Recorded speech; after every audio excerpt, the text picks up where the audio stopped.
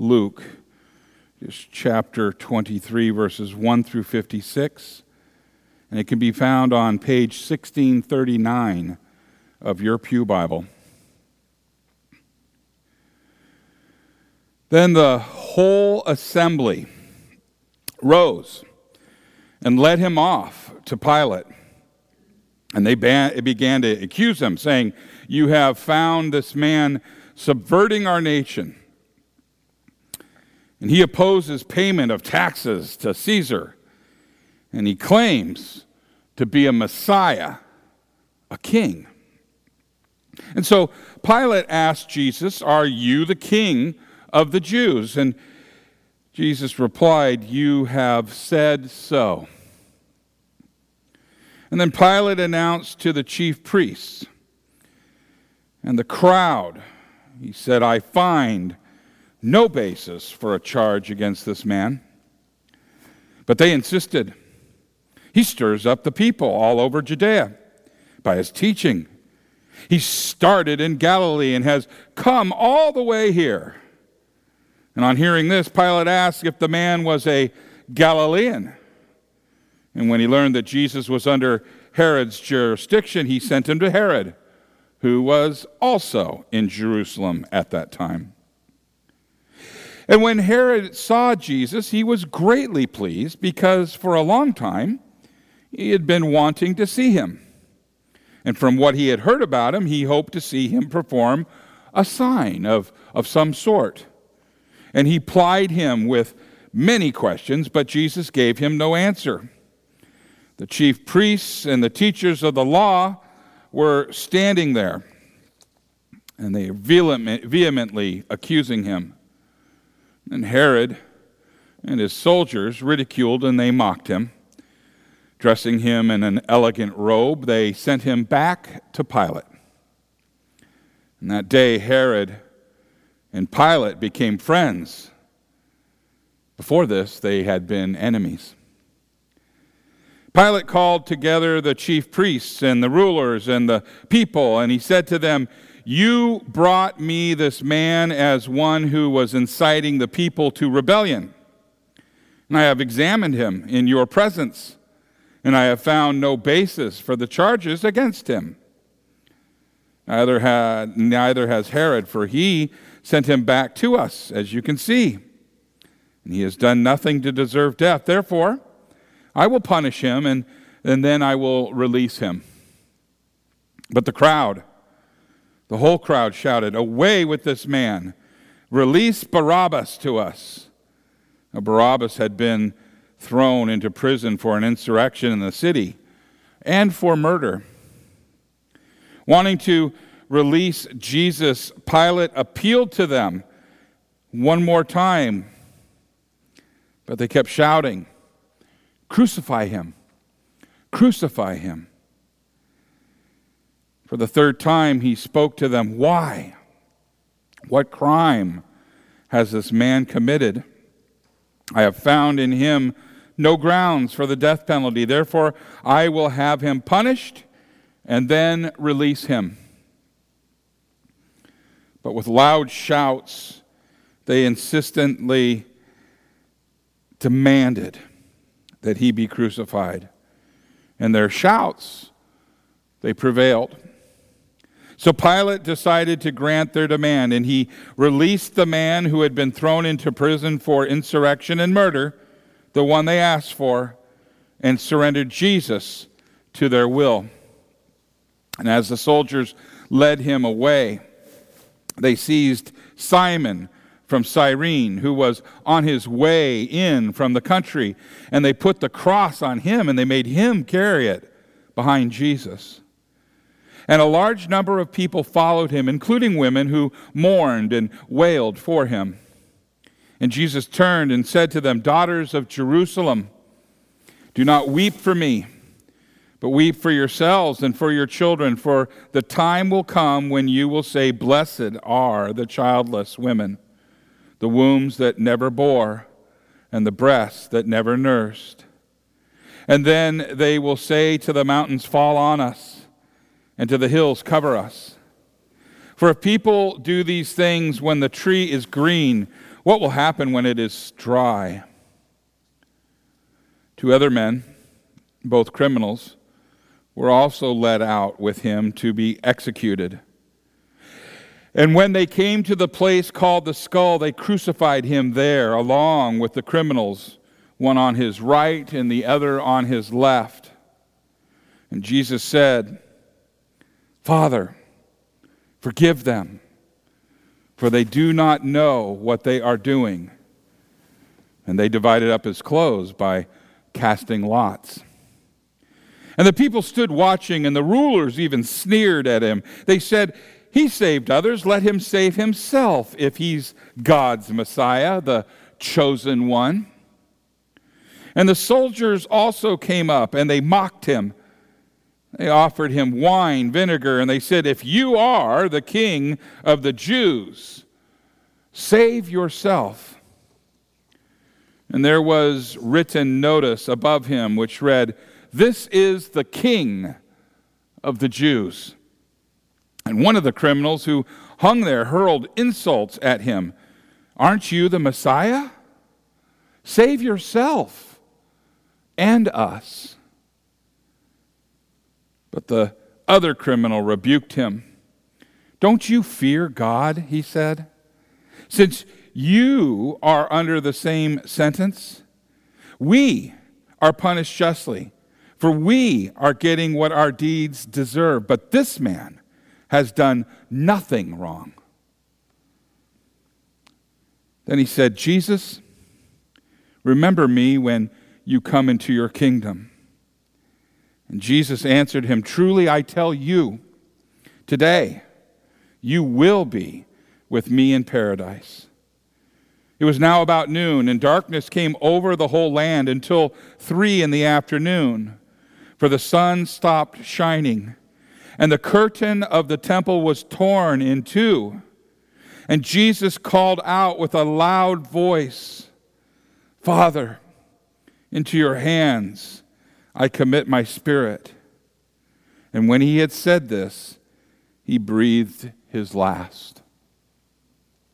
The centurion, seeing what had happened, praised God and said, "Surely this was a righteous man." And when all the people who had gathered to witness the sight saw what took place, they beat their breasts and they went away. But all those who knew him, including the women who had followed him from Galilee, stood at a distance watching these things. Now there was a man named Joseph, a member of the council, a good and upright man, who had not consented to their decision and action. He came from the Judean town of Arimathea, and he himself was waiting for the kingdom of God. Going to Pilate, he asked for Jesus' body, and then he took it down. He wrapped it in linen cloth, and he placed it in a tomb cut in the rock, one in which no one had yet been laid. It was preparation day, and the Sabbath was about to begin. The women who had come with Jesus from Galilee followed Joseph and saw the tomb and how his body was laid in it. And then they went home and prepared spices and perfumes. But they rested on the Sabbath in obedience to the commandment. This is the gospel of the Lord. Praise to you, O Christ. You may be seated.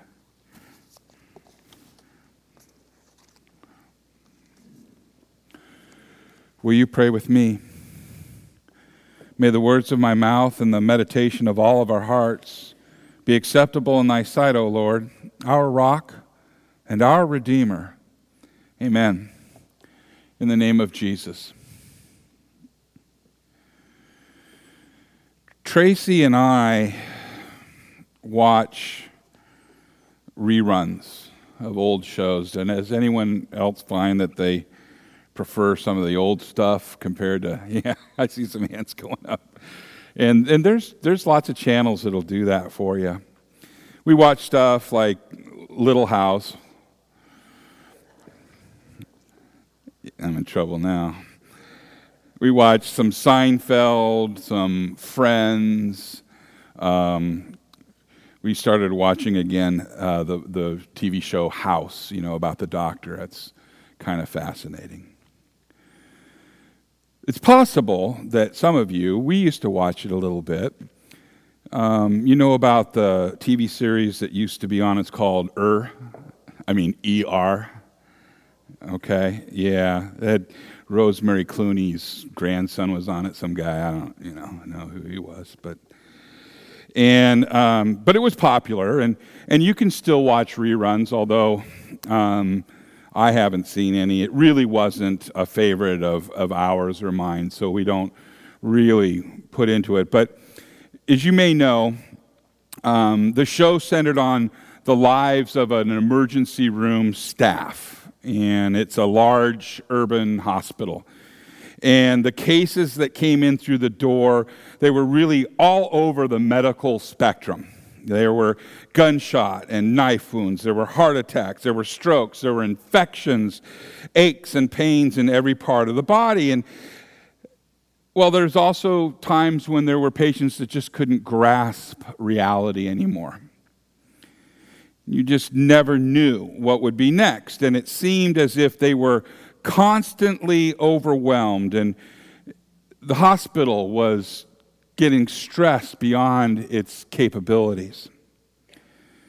Now, somebody posted a scene from ER on the internet, and the scene opens up with a cancer patient who used to be or is also a doctor. And this man is near the end of his life. And he has a tremendous load of guilt. And one of the hospital chaplains is trying to help him deal with the guilt. But it's clear that she's grounded in a new age kind of a thinking, a worldly kind of a thinking that isn't Christian. Maybe it's kind of like religiosity, which is a derogative term, but it's not scriptural. It's not biblical theology at all, and it's clear. And so you see this doctor, as the story unfolds, has once been an executioner who administered lethal drugs to people who had been sentenced to death by lethal injection. And he told the chaplain about injecting a young man and killing him, only to find out about a month later that the young man was innocent, and that he had been framed by a group of crooked law enforcement officers. And ever since that revelation, this doctor had to live with the fact that he had killed an innocent man. And now this doctor faced his own death, and the guilt terrified him. It was not lost on this doctor that soon he would stand before his Creator, that soon he would have to answer for killing this innocent man. And he was terrified. Now, the chaplain who tried to help him, as I said, it was obvious she's not a Christian. So she tried to help this man understand that it was not his fault, that he could search for peace within himself and prepare for his death. She did everything she could to build up this man's self-esteem and achieve peace with his past life. But nothing worked. You see, all of her effort only made the man angry.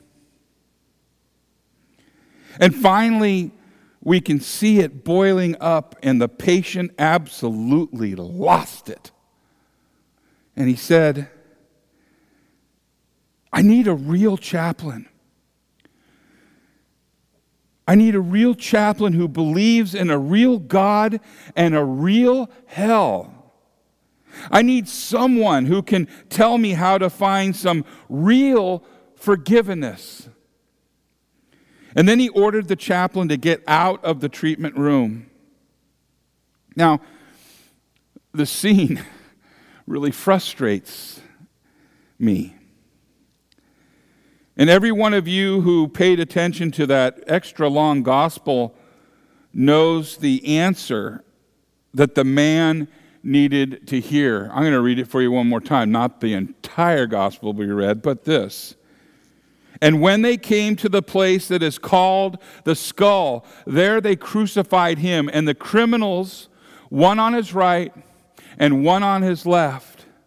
And Jesus said, Father, forgive them, for they know not what they do. Luke 23, verses 33, 34. This is exactly what the doctor needed. He was in agony of guilt because he had executed an innocent. And here is Jesus calling down from heaven forgiveness on the people who crucified him. Jesus, was the most innocent of all human beings. He himself. It'd be interesting to be able to dub. I don't have that skill set, but to be able to dub into that video that was on the internet post to say, lady, just give the man a Bible and read Luke 23 to the guy. Explain to him that the very first people Jesus forgave were the people who executed the innocent. This means you. Explain it to that man. Jesus forgives you. And this man wanted a real God. This man wanted a real hell. How many times did Jesus describe hell? He described it as the outer darkness where there will be weeping and gnashing of teeth. Jesus also described hell as a place where their worm does not die and the fire is not quenched. Mark 9:48. He also described it as the eternal fire prepared for the devil and his angels. Matthew 25:41. Jesus described hell as a very real and very, very painful place. So we have everything this man wanted: a real God, a real hell, and real forgiveness. All of this is there in Jesus, hanging from that cross. Christ and him crucified. But Jesus is not finished. There are two others that were hanging there with him. For it says, when they came to the place that is called the Skull, they crucified him and the criminals, one on his right and one on his left. And we often refer to these men as thieves. But that just isn't right. I'll tell you why.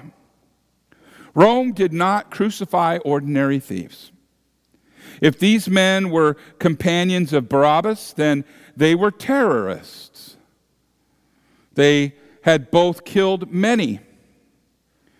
And at first, these two criminals mocked Jesus, but when the Holy Spirit produced a miracle of faith in one of the criminals. One of the criminals who were hanged railed at him, saying, "Are you the Christ? Save yourself and us." But the other rebuked him, saying, "Do you not fear God, since you are under the same sentence and condemnation? And we indeed justly, for we are receiving the due reward of our deeds. But this man has done nothing wrong." And then he said to Jesus, "Jesus, remember me when you come into your kingdom." And Jesus had more than forgiveness for him.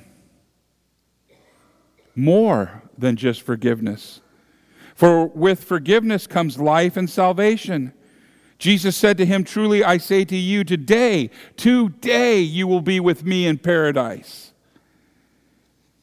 The forgiveness of Jesus produced paradise for this terrorist. Now, these examples of Jesus forgiving people from the cross teach us that Jesus has forgiveness for everyone. There is no sin that he cannot forgive. So, what about you?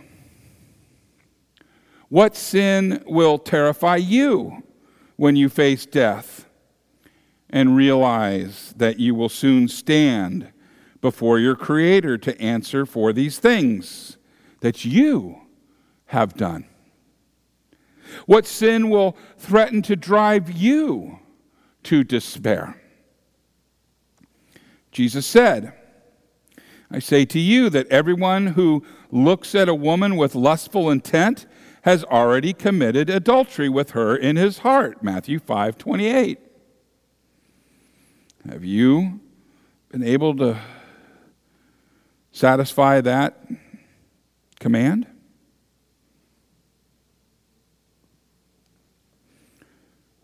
Have you gone to places that you shouldn't have gone, or onto websites that you shouldn't visit? The Bible says everyone who hates his brother is a murderer. And you know that no murderer has eternal life abiding in him. 1 John 3:15. Who have you murdered with your hate? Because Jesus said, "Love your enemies and pray for those who persecute you." How's that working out for you?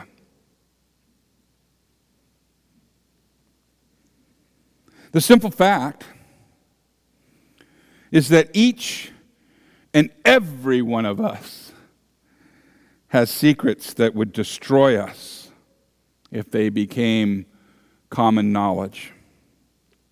Each and every one of us knows that we really do deserve both temporal and eternal punishment. And each and every one of us knows that we have to stand before holy and almighty God in nothing but our own worth. And if that were so, we would be doomed. The words of Jesus from the cross give us confidence that no matter how bad our sins are, he has forgiveness for them. That no matter what we have done, there is paradise for us. And that the sin that terrifies you the most has been taken up by Jesus to the cross along with all of your other sins. That there is therefore no condemnation for those who are in Christ. Paul's letter to the Romans, chapter 8, verse 1. And today's gospel reading it's very serious. It deals with the death of Jesus, who is both God and man. And there is a way that his death saddens us. It does. After all, his death reminds us of our sin. There is also a way that his death is very good. It proclaims that he has taken God's punishment for our sins onto himself. And the proclamation of Jesus' death is both law and gospel. Jesus' friends laid him in a nearby tomb, and the hour was late. The Sabbath approached quickly. There was nothing else they could do. And on the Sabbath, they rested according to the commandment. There's some law. And both Jesus rested and his friends rested, for there was much to do on the first day of the very next week as Jesus left the tomb and proclaimed his victory. However, that's a story for another Sunday, next Sunday. Today's gospel, in conclusion, teaches us that we can rest assured that all of our sins, even our worst and most terrifying sins, have been forgiven by Jesus on that cross. In the name of Jesus, amen.